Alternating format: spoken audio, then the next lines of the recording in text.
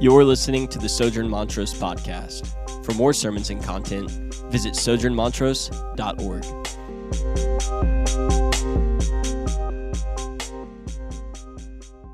All right. My name is Tony Villatoro, and I am the pastor of what will soon be Sojourn Spring Branch, and I am very excited about that. Thank you. I am very excited about that because it's like being on your favorite team, and you get to wear the jersey. You're in the bench for a little bit, but you get to wear the jersey at least. And what a pleasure it has been to be at the table with Pastor Marshall and Reed and the pastors at Sojourn Heights for the past few months, just learning about Sojourn. It was in 2010 when Sojourn Heights was planted that I made my way over 6 years ago to a basement of a church building that they were planting out of, and they got that started, and then you guys a few years later got started, and I'm so thankful to be a part of this family of churches, and I thank you for your prayers.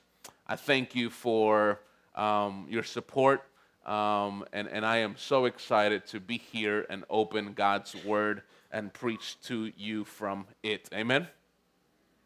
Last year, my wife was working at a job where they decided to hand out bonuses in October. So two things came to mind. You'll get one in October, and then hopefully you'll get one in December. But it was around the time when Adele tickets went on sale. And I don't know, maybe you're going to judge me or not, but my wife and I, we love to hum Rolling in the Deep a lot. That is kind of our time together, and it was around that time when they went on sale, and we decided to get online and to purchase these tickets. And that is what you do when you get a bonus, right? You purchase tickets to a concert that is going to happen a year from the day that you purchase the tickets. And as we purchased the tickets, it didn't matter the length of time for November 2016. It didn't matter the trials that you would go through. It didn't matter what happened with Adele, what she tweeted, what she was about. It did not matter. You were sure that once we get to the Toyota Center and we presented our tickets, that we would have access to the venue and we would have a seat reserved for us, and we could sing with thousands of people that we didn't know and have a great time. It doesn't matter how long we have to wait to endure, right? First world problems, to endure the length of time, but we knew that those tickets gave us access to that concert. And today we have something greater than a confidence, and we have something greater than an access to Adele concerts. Today, we know that we can endure anything that comes our way because we are confident in Christ and because we are confident in this hope.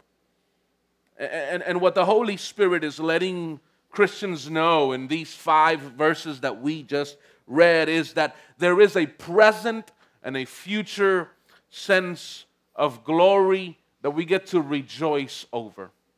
The Holy Spirit inspired these words of Scripture to let us know that we can rejoice in our sufferings today, as well as the glory of God. And this morning, this is my hope.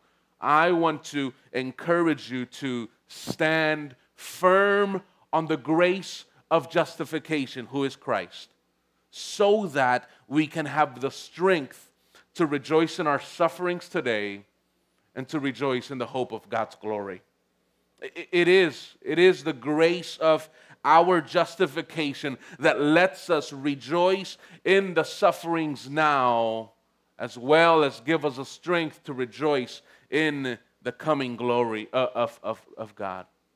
So that you follow me, I'm going to give you 3 little points here just so that you can know where we are going today. And I want to point us to these three things. Number one, we get to stand on the grace of justification. Number two, we get to rejoice in the hope of God's glory. And number three, we get to also rejoice in the present suffering. So we read verse 1 and 2, and let me recap it for us. And if you have your Bible open, you can read with me. And it says, chapter 5, verse 1 through 2, Therefore, since we have been justified by faith, we have what? We have peace with God through our Lord Jesus Christ. Through him, we have also obtained what? Access by faith into this grace in which we stand, and we rejoice in the hope of the glory of God. The first thing that the apostle calls us to do is to stand on the grace of justification. Now, as you know, every time that you read the word therefore, you ask yourself the question, what is the therefore, right? And the therefore here is connecting an idea from the previous paragraph of chapter 4. And chapter 4 deals with the doctrine of justification. Can someone say justification? All right. According to J.I. Packer, this theologian, justification is a judicial act of God pardoning sinners, accepting them as just, and so putting permanently right their previously estranged relationship with Him. Because our relationship with God has been strained by our sin, by man's disobedience, by man's offenses towards this holy God, we need this justification. We need this pardon. Therefore points to that previous paragraph where the Old Testament saint Abraham comes into the picture. And this Old Testament, the father of our faith, the Bible says that his faith in chapter 4, verse 22, was counted to him as righteousness. His belief was counted to him as righteousness. And the Apostle Paul, in the previous verses, before getting to chapter 5, he says, but the words, it was counted to him for his righteousness was not written for his sake alone, but for ours also. It will be counted to us who believe in Him who raised from the dead Jesus our Lord, who was delivered up for our trespasses and raised for our justification. So we believe that Christ died and was resurrected for our justification. When we believe that He accepted you and I as just because of His work on the cross and because of His resurrection, that counts for us too. It's not only for Abraham, but it counts for you and for me. We are justified in His sight. And this morning, maybe you are thinking of what beach, because we have so many to head up to tomorrow, right? This morning you're thinking about what you're going to be doing tomorrow, but I want to call our attention for the next 15 minutes to let you know that you and I are justified in His sight. We are justified in His sight. And this is the context of our text today. So with that, let me repeat and say that this morning I hope that you are encouraged to stand firm on the grace of justification, who is Christ, so that we can have the strength to rejoice in today's suffering as well as in the glory of God. Now that we understand this context, now that we understand that justification means pardon, means salvation, means forgiveness, now that we understand this, we can recognize that there is peace between us and God. But this all happens when there is a belief, a faith, a trust in Jesus. The text is clear when it says that this happens through our Lord Jesus Christ. There are two benefits here that we see in the Scripture in verses 1 and 2. And this is what we receive as part of our justification. The first one is that we have peace. Someone say peace with God. All right, we're going to do a little bit of call and response today. Peace with God. Being able to have peace with God lets us know that there was a time and there is a possibility that we probably did not have peace with God. We probably did not have peace with Him, and this is true. Because without peace with God, there is strife, there is alienation, there is distrust, there is condemnation. And Christian, if this is where we were. This is where we were. The Bible tells us that we were enemies of God. The Bible tells us that we were strangers to Him. The Bible tells us that we were children of wrath, children of disobedience. And there is a longing in that strange view that we had of God then. There is a longing in our hearts for peace. You get to see it in the news every day. Headlines that make you shake your head and say it shouldn't be like this. In the world, in the country, in our city, in our homes, in our relationships, it should not be this way. Economic injustice, racial injustice, the immigrant crisis, shootings, killings, abuses happening all over. And it grieves you, and you sometimes get exasperated because you wish you could do something about it, but there is a desire for peace. There is a desire for peace, and this stems from a deeper desire in us that sin has fractured. Because it wasn't this way. In the beginning, God created a world where there was no strife, there was no alienation, there was no distrust, there was no condemnation. Not only was there an absence of conflict, but there was a fullness of all of God in the world in the beginning. But sin, man's disobedience to God entered into the world, and man's offense, man's insult, man's rebellion towards God made us distrust His plan, made us feel condemned, and we were covering ourselves up because we did not know what to do. But in God's sovereign plan, He loved us so much that He sent His only Son to take the punishment of our sin. And our belief in Him was what justified us in the sight of God.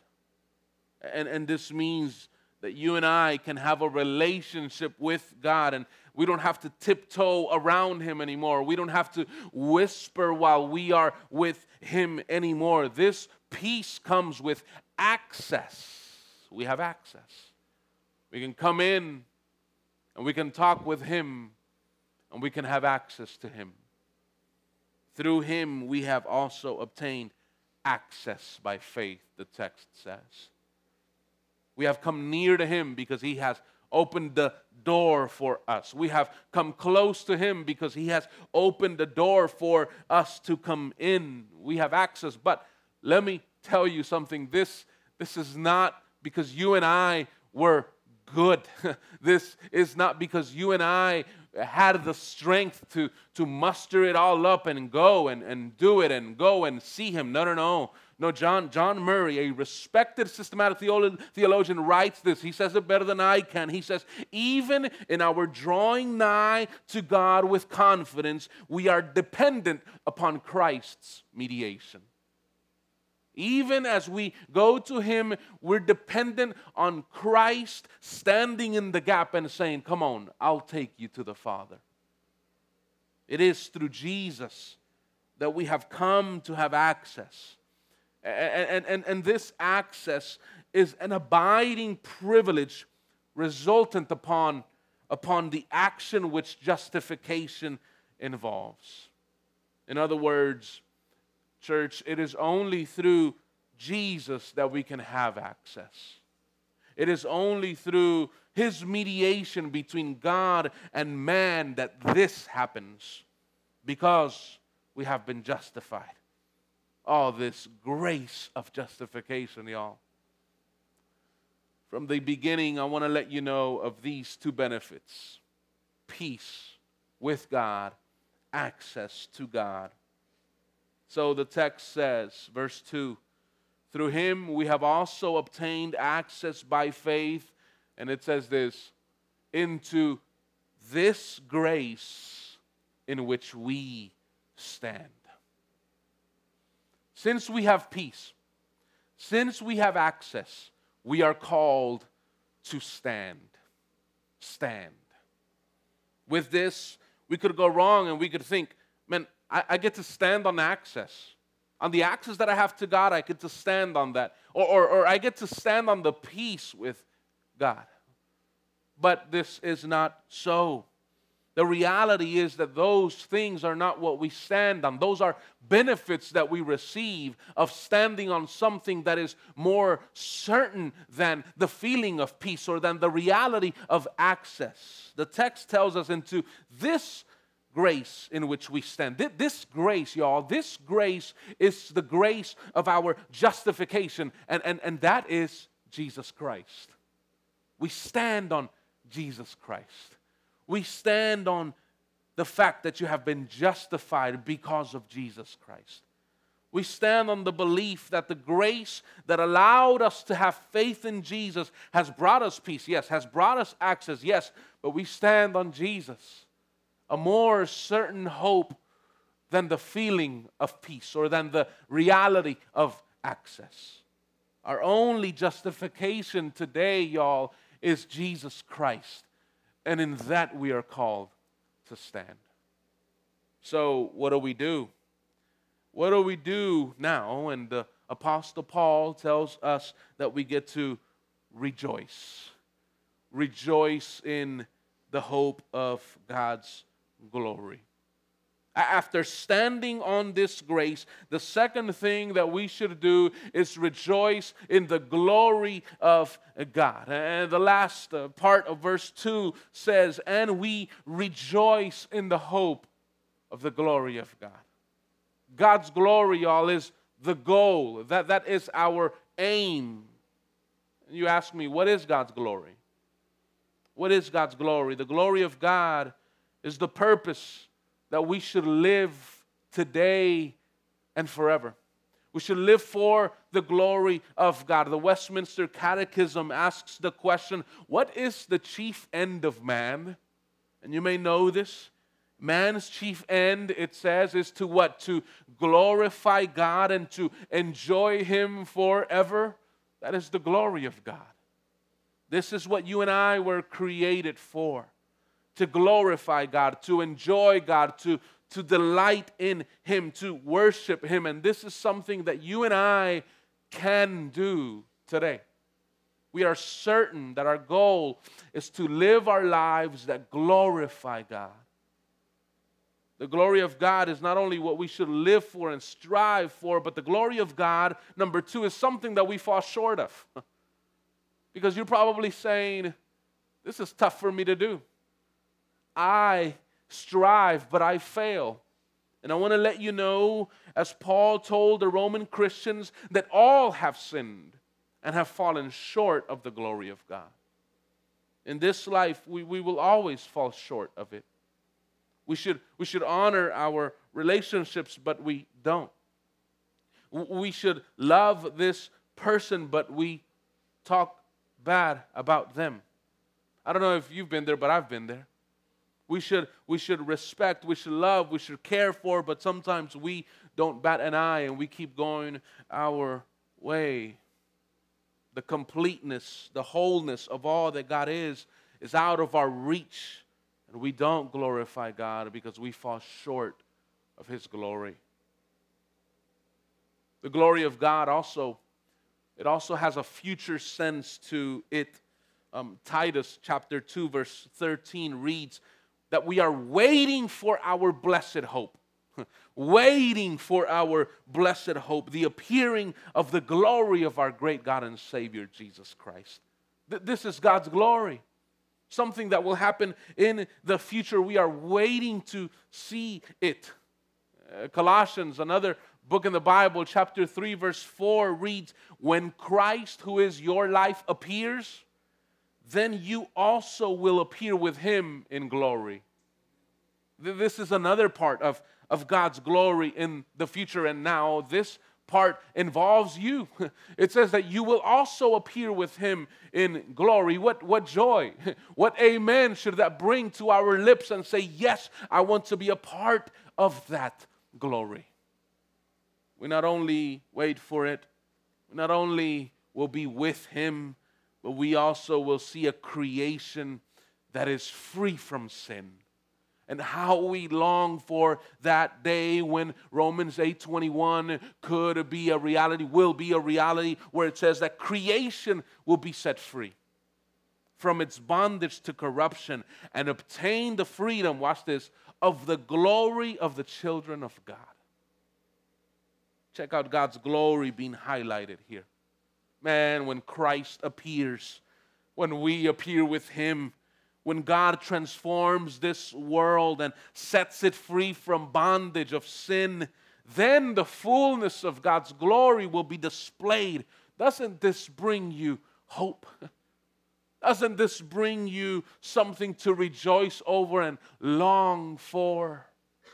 Oh, I want to see that. These verses have brought out a few things about God's glory.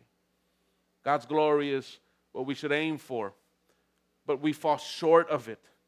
God's glory has a future sense to it. So what do we do with these treasures? What do we do with these great truths? What do we do with the grace of justification? What do we do with the hope of God's glory? The apostle tells us, rejoice. Rejoice in this hope. Rejoice in the hope of God's glory. He encourages us to exult, to rejoice, to be joyful, to glory in what? In the confidence that is the glory of God.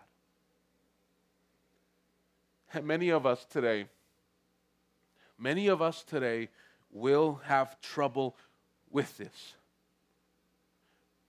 Many of us today will struggle with this, because it probably has been a while since we imagined, since we pondered, since we sat down and reflected and got caught in the wonder of what is that glory of God. But when we see that our goal is to enjoy and delight in God forever, when we see that this glory is unattainable apart from Jesus Christ, when we see that there is a future glory that awaits us, we can pray for the earth to be filled with the knowledge of the glory of God as the waters cover the sea.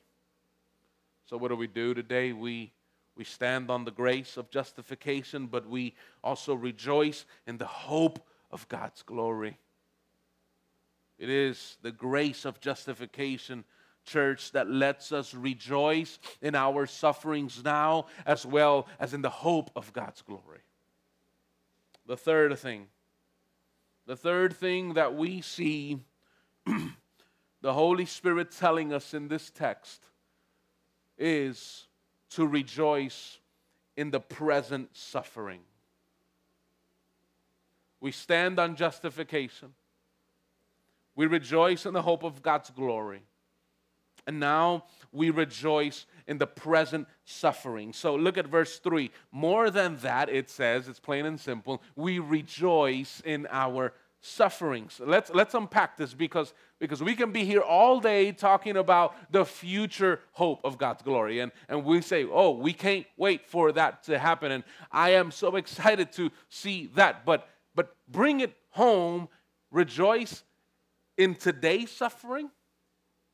That's a little bit harder. We can be here and long for that day whenever we are with Jesus. But to rejoice in today's suffering, that's a little bit more difficult. And one thing, church, that we have to understand is that the Christian experience is one that expects suffering. This type of suffering is a sense of persecution for sharing your Christian views. And there are Christians in the world today who are suffering in this way. Also, this is the kind of suffering that Jesus knew that his followers would have and would experience. And he told his disciples in John 16:33, he says, in the world you will have tribulation.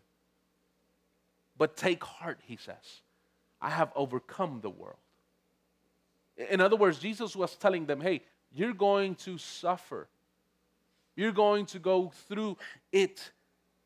And likewise, Paul is telling his readers, and by extension, he is telling us that we also will suffer. But take heart, Jesus says. But rejoice, Paul says, in our sufferings. This type of suffering is connected to endurance and to character. So suffering is not only that we sometimes experience persecution or a frown from a friend when we try to explain to him the Jesus life. This kind of suffering is connected to endurance for Christ and to a godly character. Well, this suffering also goes into the everyday of life. When you're seeing the dream of buying a house, and if you live around here, it's escaping. We live in Spring Branch, and it's almost escaping there. So when you see your dream of buying a house slip through your fingers, when you are finding no progress in your life, and you are 30, I'm about to be 31 in a few months, and I'm just like, whoa, slow down. When you're 35, when you're 40, when you're 45, and you're seeing no progress in your emotional life or in your spiritual life or in your financial life, wherever, when you get the bad news from the doctor, when you are swimming in debt because of school and you don't know how you can get out of it. Anything that causes you to grow in Christ, church, Paul tells us, as he told those Christians in Rome, rejoice in your sufferings. It may be easier for us to look to the future and say, I can't wait, but what about now? And sometimes Christians have this sense of waiting for the future and not living in the now. And I want to encourage you today that as you rejoice in the hope of God's glory, you can also rejoice in your present sufferings. What is your attitude to the isolation that you feel from a group of friends because of your Christian views? What is your attitude to the alienation that you sense whenever you try to tell somebody, man, I've been there, or man, I'm trying to help with these words, I'm trying to speak truth and love to you, but they reject it? How do you take bad news about your health? How do you take another no from God?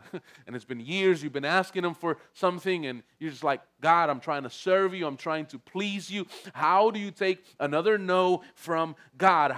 In your suffering, how do you see God? How can I suffer for so long, you may ask? And I'm not saying to avoid your feelings. I hope that we can learn to grieve and grieve well, whatever that means, right? Let's figure that out.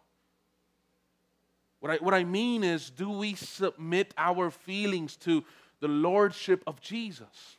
That's what I mean.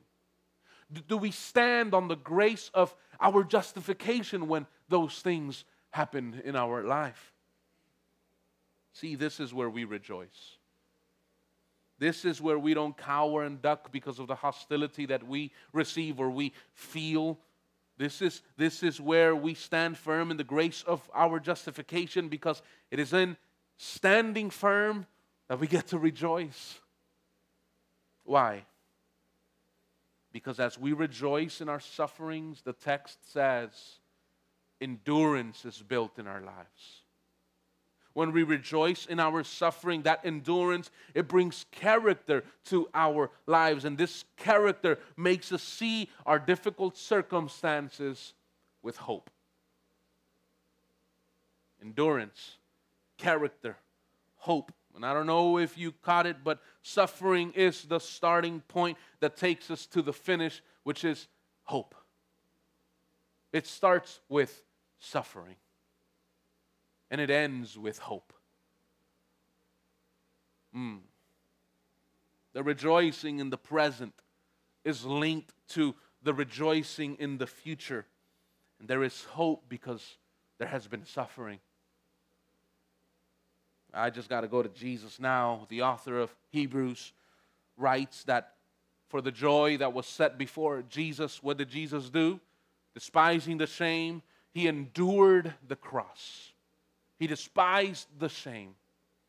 And now he is seated at the right hand of the throne of God. Jesus, our Savior, the one that we just sung to, the one that we prayed to. Jesus found a joy in his suffering.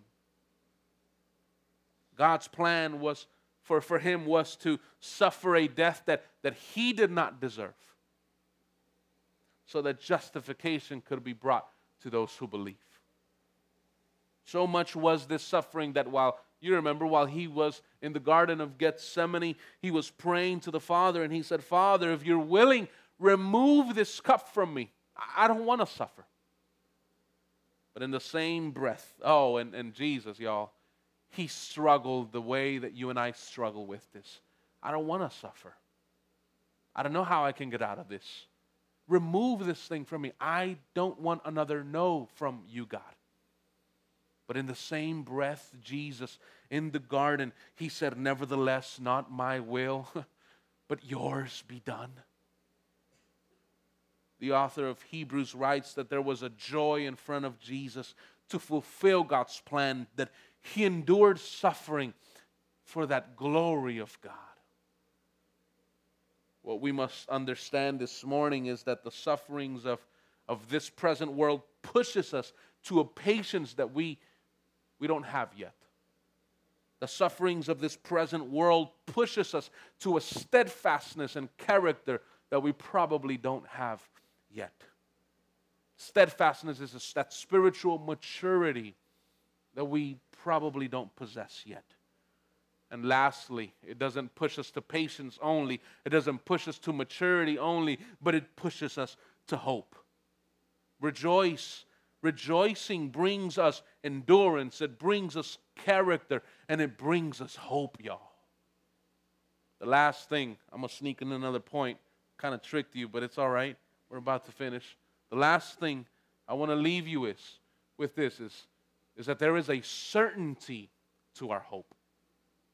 There is a surety to our hope. Paul writes in verse 5 that this hope does not put us to shame. What confidence here? What security here that we find out that this hope does not put us to shame. This hope does not disappoint us. This hope does not embarrass us. It's not like you buy in the car at the dealership and 2 years later you got to switch out the transmission, right? It's not like you go into it and you don't know how it's going to turn out. No, from the beginning, we know that this hope does not disappoint. This hope does not embarrass. This hope is something that we can boast in, something that we can rejoice in, something that we can glory in. And he gives us a reason. And he says, because God's love has been poured into our hearts through the Holy Spirit that has been given to us. God's love is why. God's love mediated through the Spirit is why. This certainty of our hope cannot get any clearer, yo. Do you see the layers in verse 5? God's love being poured out in abundance by the Holy Spirit. Oh, I don't know if you caught that, but it cannot get any more reassuring than this picture. Picture God's love. This is huge already. Being poured out, being gushed out. This is greater still. Through the Holy Spirit, just blows your mind. layers after layers of reassuring. A few verses down in verse 8, this love is displayed when Paul writes, "But God shows His love for us in that while we were still sinners," what? Christ died for us. This love of God that does not emanate from us, but it comes from Him to us. This love of God, who is Jesus Christ, is brought to our attention through the Holy Spirit. Certainly there is no shame in this. Certainly there is no disappointment or embarrassment in this hope. See, much greater is the certainty of our hope when we find out that it's God's love being poured out by the Holy Spirit. After chewing on it for a bit, you find out, man, this is good. Layers after layers of it. And the question that we have before us today is, what are you rejoicing in? What are you rejoicing in? Is what you are rejoicing in disappointing you today? Is what you put your joy and your delight today, will it disappoint you tomorrow? What is it that you're clinging to today? Is it a career?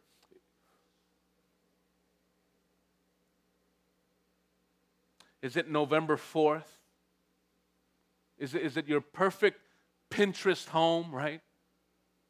You have all those boards. I think that's what it is, the boards. My wife does a lot of that. Is it your children? Is it your education? Is it the future of where you will be when you turn 25, 30 years old? Sooner or later, all of these things will disappoint. But there is a hope. There is a certain hope. There is something that you can cling to today. There is something that you can hold on to today. That only comes from a hope that does not disappoint. This hope that does not embarrass, this hope that does not put us to shame, is only found in Jesus. And as we stand on Jesus, as we stand on who He is and what He has done on the cross and through His resurrection, we can rejoice in our sufferings today. I want to encourage you to stand firm on the grace of justification, which gives us the strength to not only look to the future, but rejoice in your present sufferings. Let's pray.